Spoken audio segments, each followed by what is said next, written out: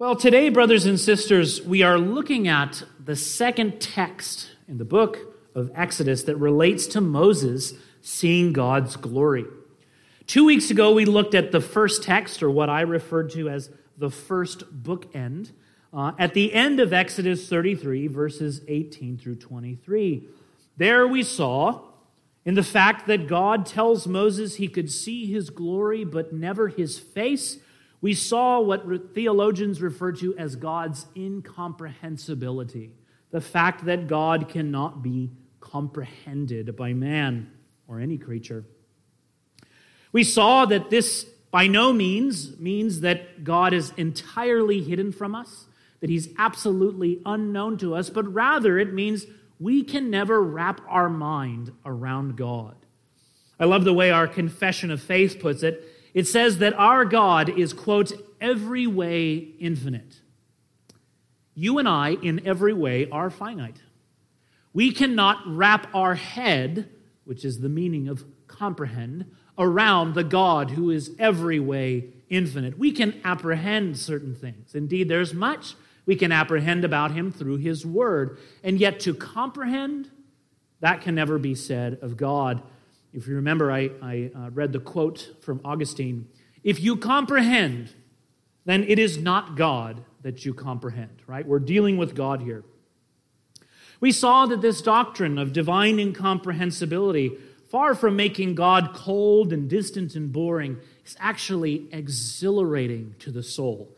It is a deep fountain of joy and delight for the Christian.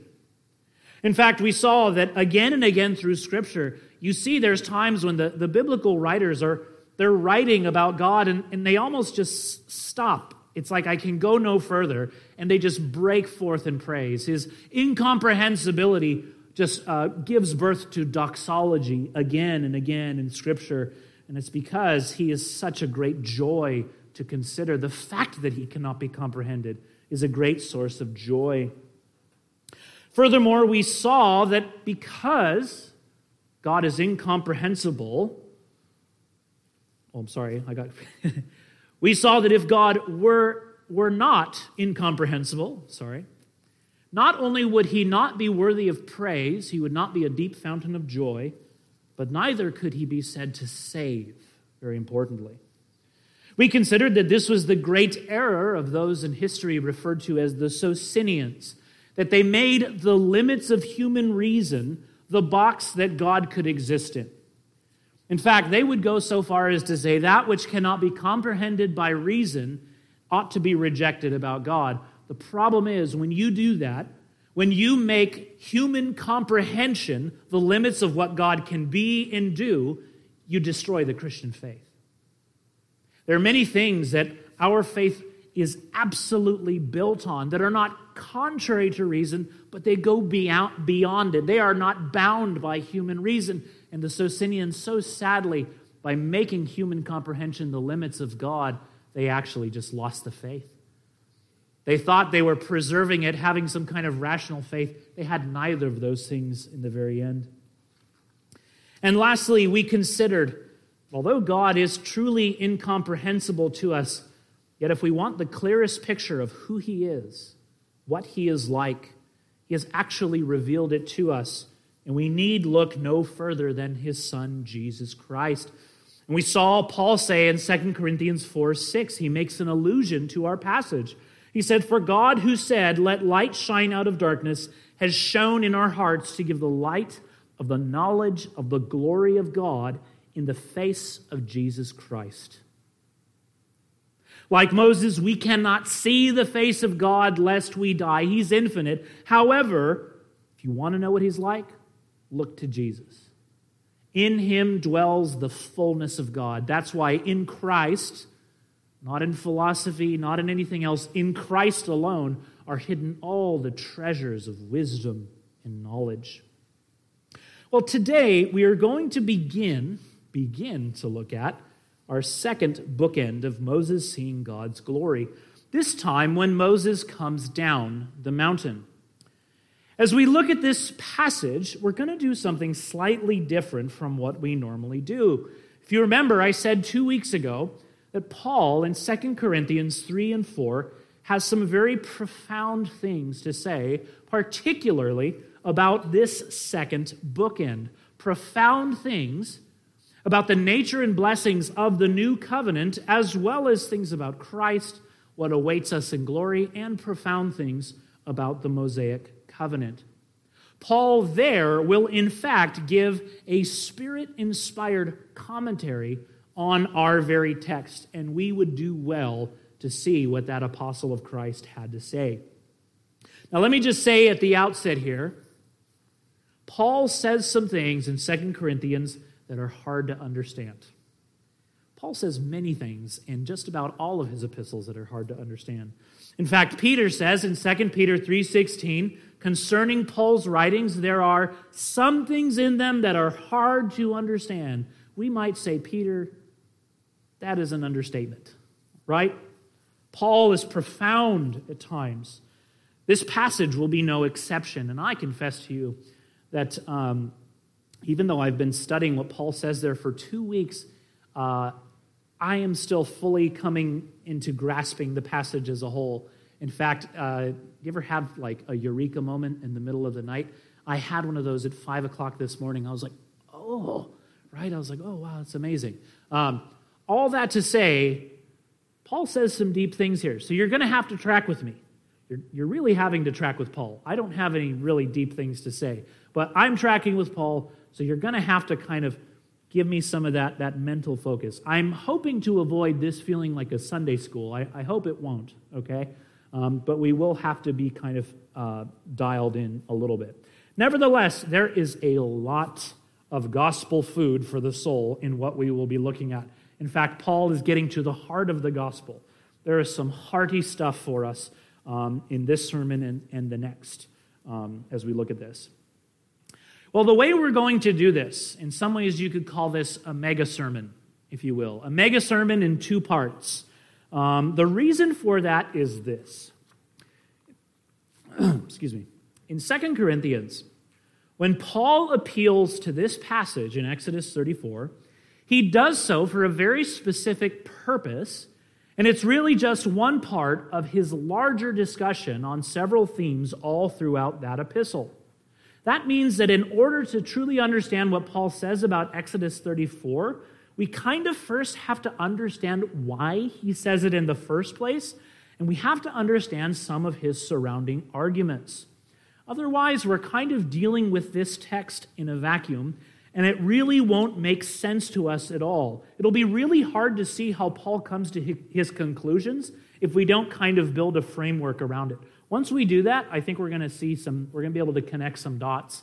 But apart from that, you kind of can't just jump straight into it, okay? That means what we will be doing today is in many ways simply laying the groundwork for that second sermon. We will have good application today, Lord willing, some very good points of covenant theology. Nevertheless, it may seem like some of the payoff, like we're just preparing for that in the following sermon.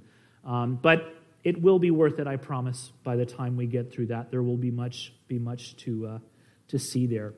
Let me just ask, I know I've said this several times where I'm like, did anyone ever grow up thinking this? And I always thought that, and people are like, Pastor, no one has ever thought that I know of, right? Who here has ever heard that the reason why Moses veiled himself was because it would fade over time, but he liked glowing and he didn't want people to know it was fading? So you heard that? You did. Who'd you hear that from? Okay. No, anyway, Dennis. Okay. Did anyone else hear that? Okay. Thank you. I thought that was like a super common interpretation. That's what I had been told. I grew up in Calvary Chapels. I think Chuck Smith taught that. And so then I called Jason Delgado, because he's like a Calvary guy too back in the day. So, did you ever hear that? And he's like, no, I never heard that before, Pastor. And I was like, okay, I guess it's just me. That's not what Paul's saying, actually. We'll look at that. We'll disagree with that, okay? So you'll be shown wrong, Dennis, all right?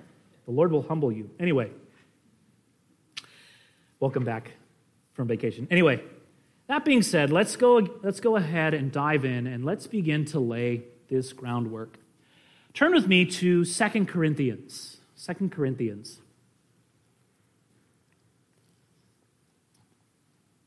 The first thing we want to do is consider for a moment the epistle of 2 Corinthians as a whole. The epistle of 2 Corinthians as a whole. You have to see the big picture first. Now, in God's providence, we actually just read through 2 Corinthians in our scripture reading, so Lord willing, much of this will be familiar to you. Well, what is the big picture of 2 Corinthians? I would say the main theme or purpose of the epistle, the occasion of 2 Corinthians, is Paul's defense of his apostolic ministry and trying to be fully reconciled to the church in Corinth. The church in Corinth, which Paul had founded, had apparently been led astray by certain false teachers who are claiming that they are true apostles and undermining Paul's apostleship. For example, Paul says in 2 Corinthians 11, 3 through 5, "But I am afraid that as the serpent deceived Eve by his cunning, your thoughts will be led astray from a sincere and pure devotion to Christ. For if someone comes and proclaims another Jesus than the one we proclaimed, or if you receive a different spirit from the one you received, or if you accept a different gospel from the one you accepted, you put up with it readily enough. Indeed, I consider that I am not in the least inferior to these super apostles." Super apostles there said kind of tongue-in-cheek by Paul. They were, however, some kind of false teachers. Now, it's probably unlikely here that Paul's opponents were those that we call the Judaizers. Those who were teaching that salvation and justification was a mixture of God's grace and doing works of the law. That was very much the teaching that the Galatians had been infected with, which we just read, Paul going off on them, because he says, how did you receive the Spirit? Was it by the hearing of faith or the works of the law? That was a different kind of opponent. These are most likely not the Judaizers. We do know that they are Jewish. Paul says in chapter 11, "Are they Hebrews? So am I. Are they Israelites? So am I. Are they offspring of Abraham? So am I." As far as what kind of false teachings they were promoting, it's probably a good guess that it was some kind of mixture of Greek philosophy and Christianity, but was really more philosophy than Christianity. We see this in a few little small things that Paul says here and there. For example, he says in chapter 11, verses 5 through 6, "Indeed, I consider that I am not in the least inferior to these super apostles. Even if I am unskilled in speaking, I am not so in knowledge. Indeed, in every way we have made this plain to you in all things." Now there, when Paul says he is unskilled in speaking, he does not mean he's a bad public speaker. I think the opposite. I think Paul would have probably been the most amazing preacher you could ever hear, right? It most likely means that he was not classically trained in Greek rhetoric. Greek rhetoric was kind of one of the founding stones of education in the Greek-Roman world. If you wanted to have some kind of life in public life, politics or something, you had to be some kind of a good speaker, and there was a whole study and discipline of what that looked like. In fact, in the Olympic Games, we refer to them as the Olympic Games, they had poetry contests as well, in which certain contestants would be judged, and you would be judged not only by your content, but by following the rules of Greek rhetoric. Greeks, it's actually really interesting to read some of the things they say, how entirely nuanced they could be. It was like a whole science, if you could call it that, of thought at the time. These men, by critiquing Paul that he doesn't speak well, shows probably a Greek influence on them, and that Paul was not classically trained in Greek rhetoric, and so they're looking down upon him because of that. Furthermore, from what Paul says elsewhere, it's clear that these false teachers were not only looking down upon him as being less than a true apostle, rather they went further than that and accused Paul of being a charlatan and of trying to take advantage of the Corinthians. And interestingly, you're like, how would this be proof? They pointed to the fact that Paul ministered to the Corinthians free of charge. You're like, yeah, that's the telltale sign of someone taking advantage of you. I think what they argued is he has some kind of an angle. I know it sounds good, but it probably sounds too good to be true. He may not be charging you. He has some kind of plan. That's kind of how they were doing it. Look at us. We're just simple, humble men. We receive our pay from our ministry. He doesn't do that. Oh, that sounds like a scam. That sounds too good to be true. For example, Paul says in 2 Corinthians 7, 2-4, "Make room in your hearts for us. We have wronged no one. We have corrupted no one. We have taken advantage of no one." Or chapter 12, 14-18, "Here for the third time I am ready to come to you, and I will not be a burden, for I seek not what is yours, but you. For children are not obligated to save up for their parents, but parents for their children. I will most gladly spend and be spent for your souls. If I love you more, am I to be less? But granting that I myself did not burden you, I was crafty, you say, and got the better of you by deceit. Did I take advantage of you through any of those whom I sent to you? I urged Titus to go and sent the brother with him. Did Titus take advantage of you?" So these men, these false apostles, were leading the Corinthians astray and getting them to really undermine the ministry of the man who is truly their spiritual father. Ironically, these false teachers, according to Paul, who were charging fees, they were actually the ones who were the charlatans. Paul says in chapter 2, verse 17, he's critiquing these men. "For we are not like so many peddlers of God's word, but as men of sincerity, as commissioned by God, in the sight of God, we speak in Christ." These men were peddling God's word. God's word to them was a means of surviving. It was a vocation that you might go into like any other vocation. The word of God was a commodity to be profited upon, while for Paul and the true apostles, it was the word of God. They were commissioned by God. It was not one more way to make money. He says in chapter 4, verse 2, "But we have renounced disgraceful, underhanded ways. We refuse to practice cunning or to tamper with God's word, but by the open statement of the truth, we would commend ourselves to everyone's conscience in the sight of God." Now, connected to all of this is where Exodus 34 comes in. Another major theme of 2 Corinthians is Paul's apostolic boldness and confidence. Paul, as I'm sure you are aware, was a very bold man. That man was the Energizer Bunny. You try to knock him down and he keeps on coming. You could stone him and leave him for dead. He would get back up and go back into the very same town and preach. He was very bold in his ministry.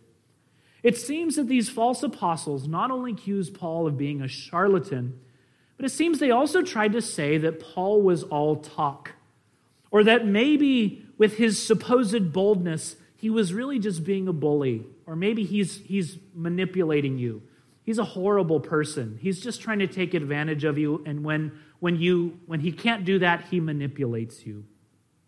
And so, one of Paul's main arguments throughout the epistle of 2 Corinthians is defending his boldness and confidence as an apostle. For example, he says in 2 Corinthians 7:4, "I am acting with great boldness towards you." Or chapter 10, verses 1-2, "I, Paul, myself entreat you, by the meekness and gentleness of Christ, I who am humble when face to face with you, but bold towards you when I am away," that's what they're saying, "I beg of you that when I am present, I may not have to show boldness with such confidence as I count on showing against some who suspect us of walking according to the flesh." Or chapter 10, verses 9-12, "I do not want to appear to be frightening you with my letters, for they say his letters are weighty and strong, but his bodily presence is weak and his speech of no account. let such a person understand that what we say by letter when absent, we do when present. Okay? So, Paul has to defend his boldness. When Paul defends his great boldness, his great confidence and hope, he grounds it ultimately in the nature and the blessings of the new covenant of which he was a minister. If you want to know what made Paul Paul, if you want to know what made Paul the kind of man who could experience shipwreck, false brothers, nakedness, all kinds of things, and yet to keep on going, you have to look no further than the new covenant and its nature and its blessings. That fueled Paul's apostolic boldness and zeal, not vanity, not manipulation, as these super apostles were claiming. And so Paul says in chapter 3, verses 4 through 6, such is the confidence we have through Christ toward God. Not that we are sufficient in ourselves to claim anything is coming from us, but our sufficiency is from God, who made us sufficient to be ministers of a new covenant, not of the letter, but of the Spirit. And yet, here, when Paul grounds his boldness and confidence in the new covenant, he goes on to make a comparison between himself and Moses, and he refers to Exodus 34. He says in chapter 3, verses 12 through 13, since we have such a hope, we are very bold, not like Moses, who put a veil over his face so that the Israelites might not gaze at the outcome of what was being brought to an end. Moreover, more than simply a comparison between himself and Moses, Paul goes on in the larger discussion of chapter 3 to compare the new covenant and the Mosaic covenant as well. In fact, as we'll see, he argues that just as his boldness is grounded in the covenant of which he is a minister, so also Moses' lack of boldness, veiling himself, stems from the covenant of which he is a minister, the Mosaic covenant. Does that make sense? You guys tracking with me here? Paul's boldness comes from the new covenant. He makes a comparison between himself and Moses. Paul says, I am bold, not like Moses, who couldn't be bold and veiled himself, and that stems from the nature of the Mosaic covenant.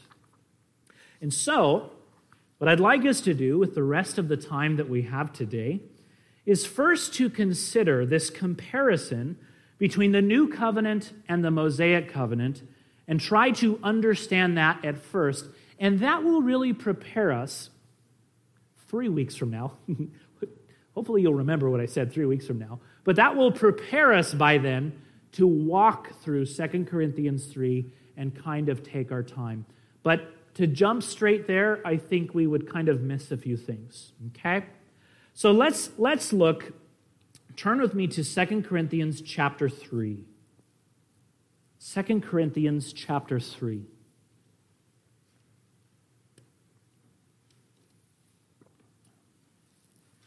Beginning in verse 5. If you take notes, I would encourage you, even if you don't, this might be a good exercise today, I would encourage you to make 2 columns. One column can be the Mosaic covenant, the other column can be the new covenant. I'm a very visual learner, and there will be a lot of ways of seeing visual side-by-side comparisons in this comparison that Paul makes. And so I would encourage you, if that's something you'd like to do. Beginning in verse 5. Paul says, not that we are sufficient in ourselves to claim anything is coming from us, but our sufficiency is from God, who made us sufficient to be ministers of a new covenant. Now, right there, that should signal to you that although Paul doesn't use the word covenant all throughout this passage, I think, in fact, that's the only time he uses it in this larger passage, yet he's going to make a comparison between 2 covenants. And the reason we can know that is because the very concept and wording, the terminology of new covenant implies an old covenant, right? In fact, even in the Old Testament, whenever you encounter the new covenant, it's almost always juxtaposed to the Mosaic covenant, the old covenant as well. For example, the famous prophecy, Jeremiah 31 through 32, or chapter 31, verses 31 through 32. Behold, the days are coming, declares the Lord, when I will make a new covenant with the house of Israel and the house of Judah, not like the covenant that I made with their fathers on the day when I took them by the hand to bring them out of the land of Egypt, my covenant that they broke. Okay? So all that to say, although he only uses the word covenant once, this is a comparison between two covenants. And I think anyone who would have read the Old Testament would have immediately, as soon as Paul uses the word new covenant, they know that that's a comparison between new and old. Okay? So Paul says, not that we are sufficient in ourselves to claim anything is coming from us, but our sufficiency is from God, who's made us sufficient to be ministers of a new covenant, not of the letter, but of the Spirit. The first contrast that you could put in your two columns is under the Mosaic covenant, you can put the word letter, and under the new covenant, you can put Spirit. Paul says, made us sufficient to be ministers of a new covenant, not of the letter, but of the Spirit. Now, this contrast must be properly understood. In fact, throughout history, it has been twisted time and time again to undermine the written word of God. In fact, the Quakers, we think of them as oatmeal people. The Quakers were mystics. They were they loved the Spirit, the quote-unquote Spirit. And they would downplay the word of God, and they said, well, we're not bound by this, because this right here is the letter. We rely on revelations from the Spirit, right? Now, of course, we would say, the Spirit never works apart from the Word of God. And to truly understand the Word of God, you need the Spirit. But we would not go so far as to say this is entirely the letter and the Spirit gives us these revelations. That's not at all what this is talking about. And if you ever hear anyone talking that way, they totally misunderstand the text. How should we understand the contrast between letter and Spirit? Well, let's keep on reading. I think it'll help us the more we go. It continues in verse 6, for the letter kills, but the Spirit gives life. Now, if the ministry of death carved in letters on stone came with such glory that the Israelites could not gaze at Moses' face because of its glory, which was being brought to an end, will not the ministry of the Spirit have even more glory? Notice here, he references letters carved on stone. That's obviously a reference to the law of Moses, specifically the Ten Commandments. And in fact, we just read in Exodus 34, verse 10, in verses 27 through 28, God commands Moses, Moses writes on the Ten Commandments. So already he's making a couple connections back to the written word, the Ten Commandments himself. Okay? Notice, however, he says that the letter or the law, this is contrasted with the Spirit. Now, why would that be contrasted with the Spirit? Why the letter versus the Spirit? What's the difference there? Well, we skipped over it briefly, but look again at verse 6. Paul says, for the letter kills, but the Spirit gives life. So the contrast between letter and Spirit is really a contrast between that which kills, on the one hand, the letter, and that which gives life, on the other, the Spirit. If you want, just keep filling out these two columns as we go along. But what does that mean? When Paul says that the letter, when he says the law kills, what does that mean? Well, when he says that, he simply tells us that the law, all it does is it tells us what must be done. However, it provides no heart change that we might do it. And in fact, because it does not provide a heart change, it actually makes the heart more sinful than it would be otherwise. It exacerbates sin within the soul. Our hearts are so sinful that when they are confronted with the clear word of God, do not do such a thing, they're so rebellious against the Lord, they decide, I'm going to specifically do that thing because you told me not to. That's the effect of that upon the sinner. However, the wages of sin is death, which means the law, because it exacerbates sin in sinners, means they incur more guilt, making their condemnation and death from God all absolutely certain. This would be like, no, we won't go into that. That's a bad analogy. Never mind. We'll think another time. Consider what Paul says in Romans 7. Turn with me real quick to Romans 7, verses 9 through 13.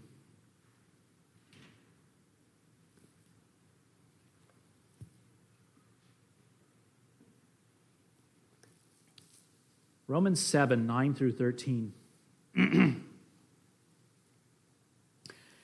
He says, I was once alive apart from the law. But when the commandment came, sin came alive and I died. The very commandment that promised life proved to be death to me.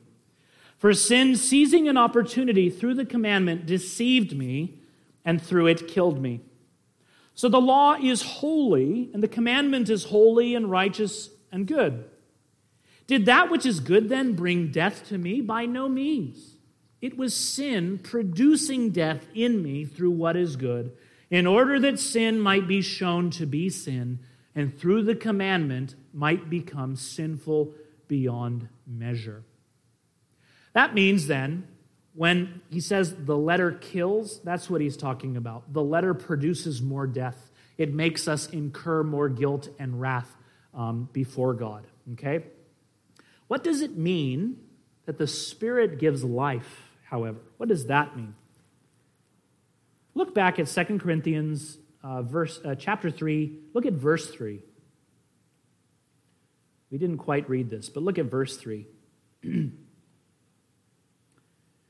He says, and you show that you are a letter from Christ delivered by us, written not with ink, but with the Spirit of the living God, not on tablets of stone, but on tablets of human hearts. Here we see that the contrast between letter and spirit is also a contrast between that which is externally written and that which is internally written. Whereas the law commands, and we can see it externally, it nowhere provides a change of heart to do what is actually good. The Spirit, however, which is one of the main blessings of the new covenant, actually provides a heart change. And for the Christian, the law is not one merely external, but primarily one that is internal and written on the heart. In fact, this is the first major blessing described of the new covenant in Jeremiah 31. It says there in verse 33, for this is the covenant I will make with the house of Israel after those days, declares the Lord. I will put my law within them, and I will write it on their hearts. That, however, did not come from the Mosaic covenant. And so Paul says in verse 7, the Mosaic covenant is actually a ministry of death. You could put that in the column there. It's a ministry of death. It ministers death. But verse 8, the new covenant is a ministry of the Spirit. It provides a heart change, making the law not merely external, but internal. John basically says the same thing in John chapter 1. For the law was given through Moses, grace and truth came through Jesus Christ, right? But Paul's contrast is not finished yet in 2 Corinthians 3. Look with me at verse 9. Here we see two more things you can add in the columns. Verse 9. For if there was glory in the ministry of condemnation, the ministry of righteousness must far exceed it in glory. Here Paul calls the Mosaic covenant the ministry of condemnation. Not just the ministry of death, but the ministry of condemnation. By contrast, the new covenant is the ministry of righteousness. not merely the ministry of the Spirit, but the ministry of righteousness. Now, the phrase ministry of righteousness is ministry of condemnation is fairly straightforward. The law thunders condemnation, it confronts sinners, right? The phrase ministry of righteousness needs to be unpacked a little bit. Righteousness here does not mean God's essential righteousness. It's not referring to his moral character, his goodness, his justice, we could say. That's not what is in sight here.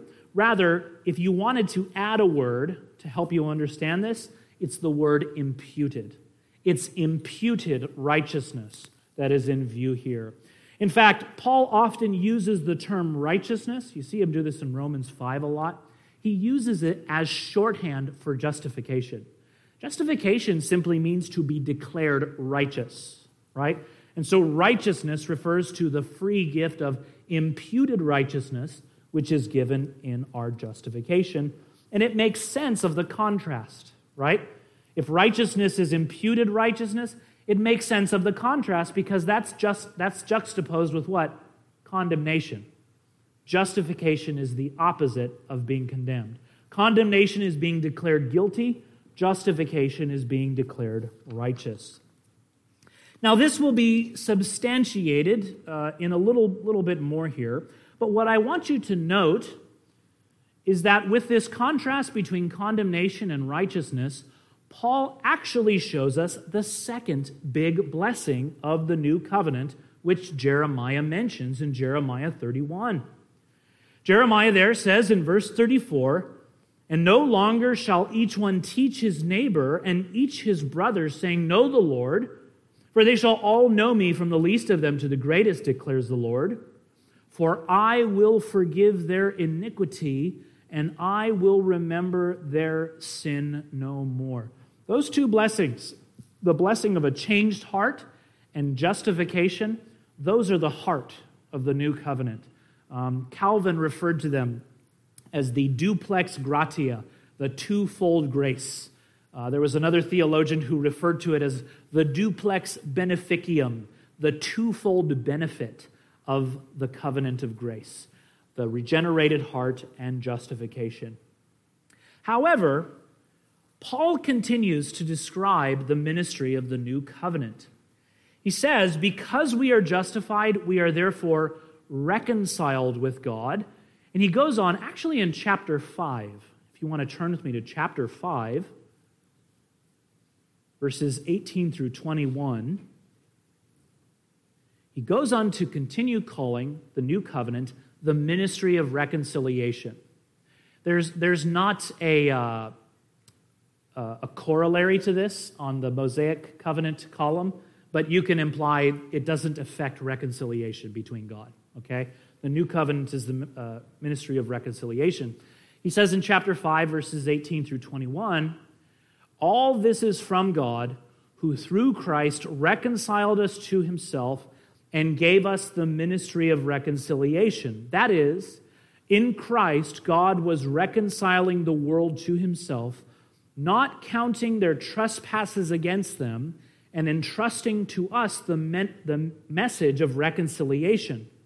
Therefore, we are ambassadors for Christ, God making his appeal through us. We implore you on behalf of Christ, be reconciled to God.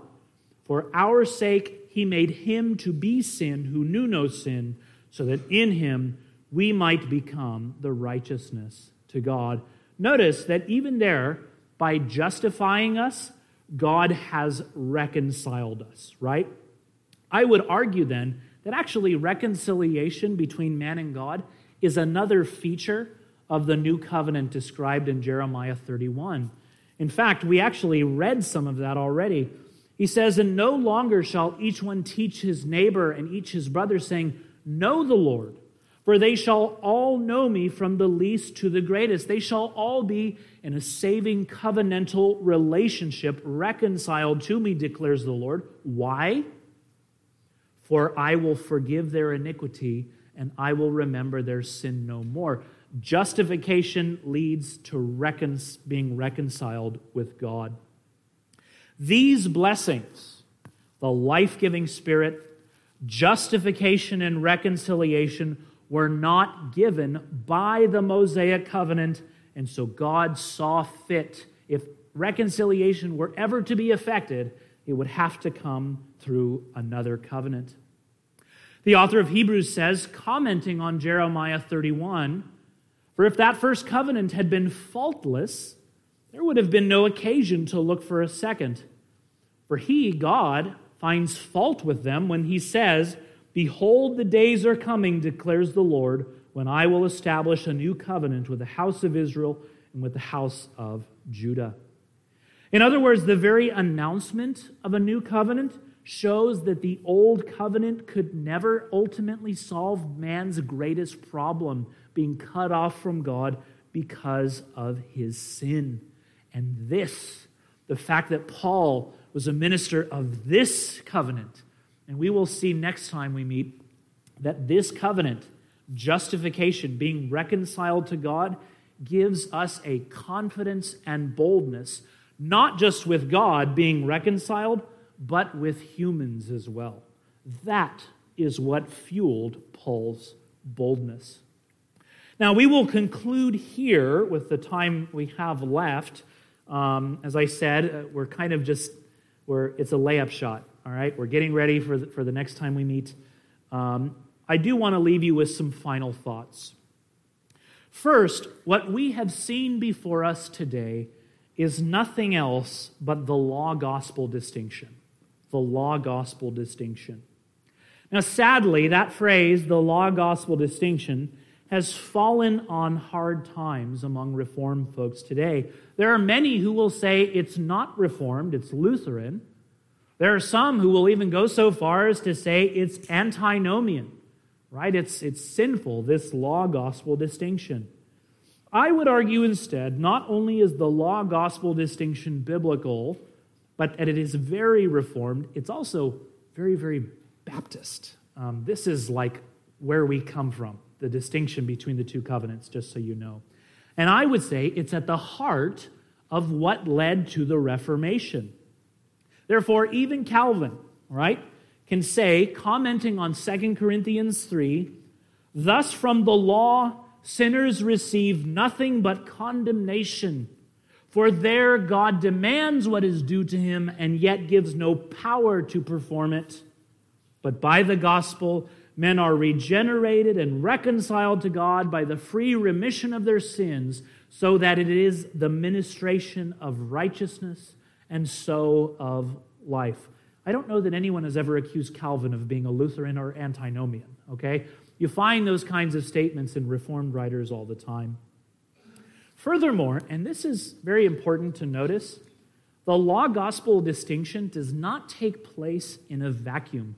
More properly speaking, it's actually a distinction between two different kinds of covenants, one of law and one of gospel.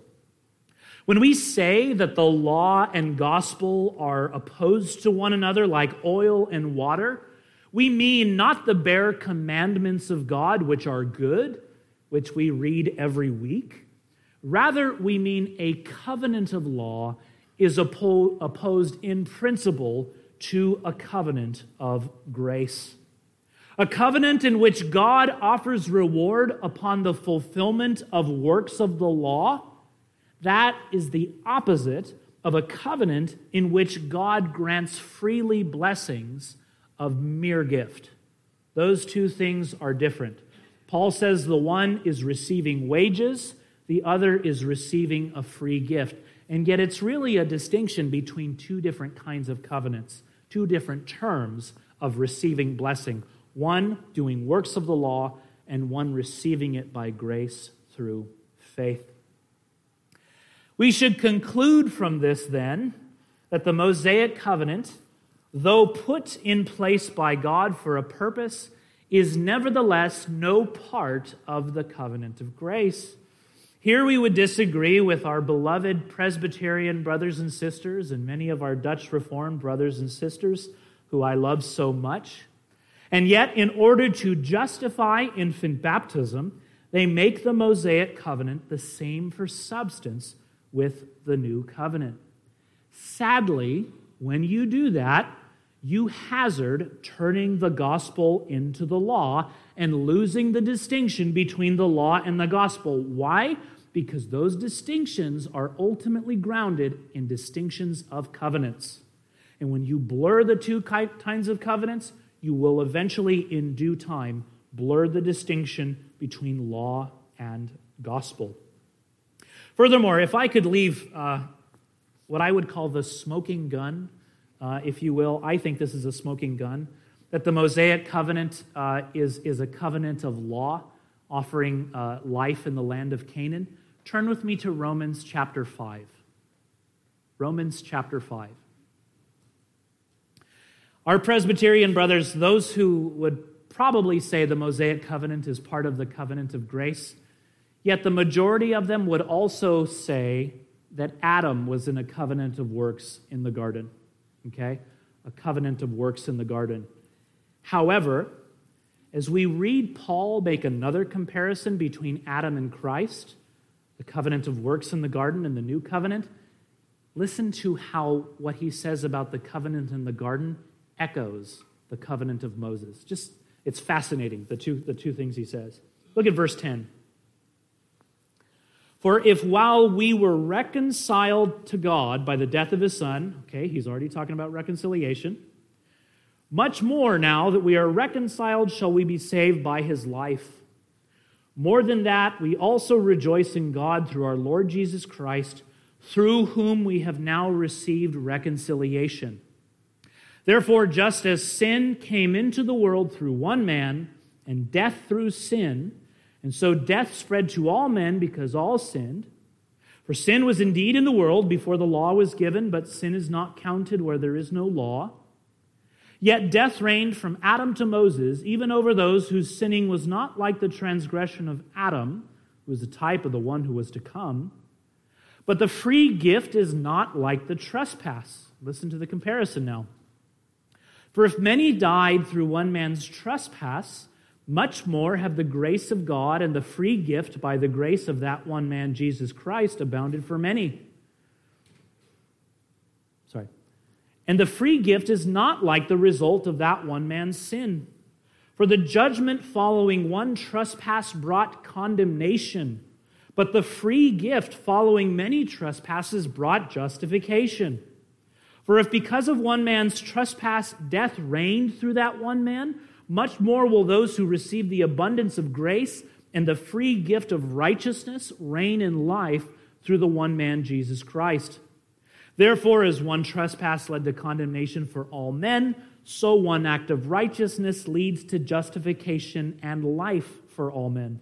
For as by the one man's disobedience the many were made sinners, so by the one man's obedience the many will be made righteous. Now the law came in to increase the trespass, but where sin increased, grace abounded all the more, so that as sin reigned in death, grace might also reign through righteousness, leading to eternal life through Jesus Christ our Lord. Now, that is another passage in which Paul says many profound and things that are hard to understand. Let me summarize what he says in a side-by-side comparison. With Adam, you have Adam's sin, which leads to condemnation, which leads to death. Sin, condemnation, death. With Christ, you have his obedience, which leads to justification, which leads to eternal life. You see the pattern there?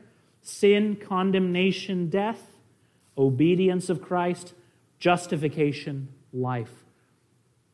That's so close to the comparison he makes between the Mosaic covenant and the new covenant as well. So many of the same terms. This is why I would say, that in the Mosaic covenant, there is a kind of republication of the law that was given to Moses as well. Our Presbyterian brothers might not be persuaded by that. I myself am, and we can hug it out in the end, but I think that's persuasive. I think that's a smoking gun, quite frankly.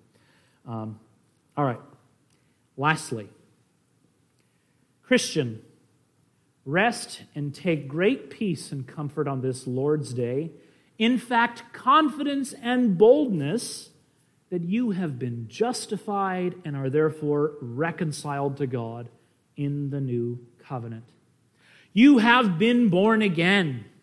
You've been given the Spirit. The law of God has been written on your heart. You can now fulfill the commandments of God, not perfectly, but by the enabling of the Spirit. There is no condemnation for those who are in Christ. Rest in that, Christian. Lastly, for anyone here who does not yet know the Lord, you are not yet a partaker of the blessings of the new covenant. This covenant that Paul talks about, Paul has a special message for you from 2 Corinthians. Did you know that?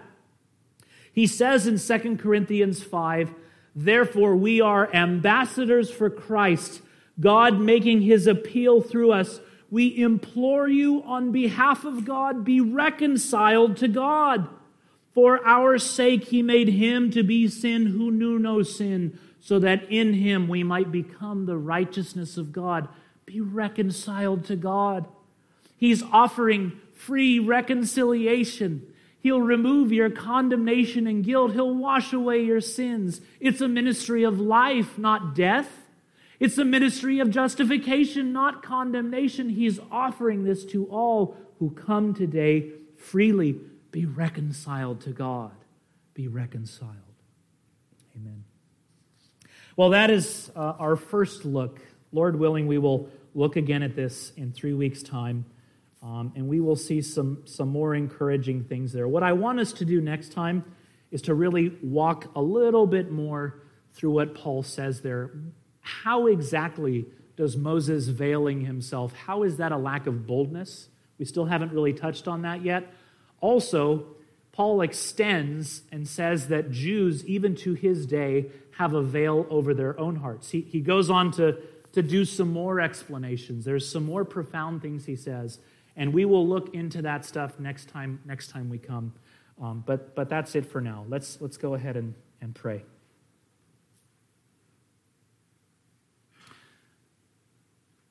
Father, we thank you that we are reconciled to you. Oh God, you've taken our dead hearts and you've written your law upon them. You've given us life by the Spirit. You've pardoned our sins and remember them no more. God, I pray for the saints, those who know you here, that like Paul, you would grant them great boldness and confidence, not in themselves, but in the blessings of the covenant. As Paul says, our sufficiency is not from ourselves, but it comes from God who gives us our sufficiency. Oh Lord, would you grant them great gospel confidence and boldness? I ask all this in Christ's name.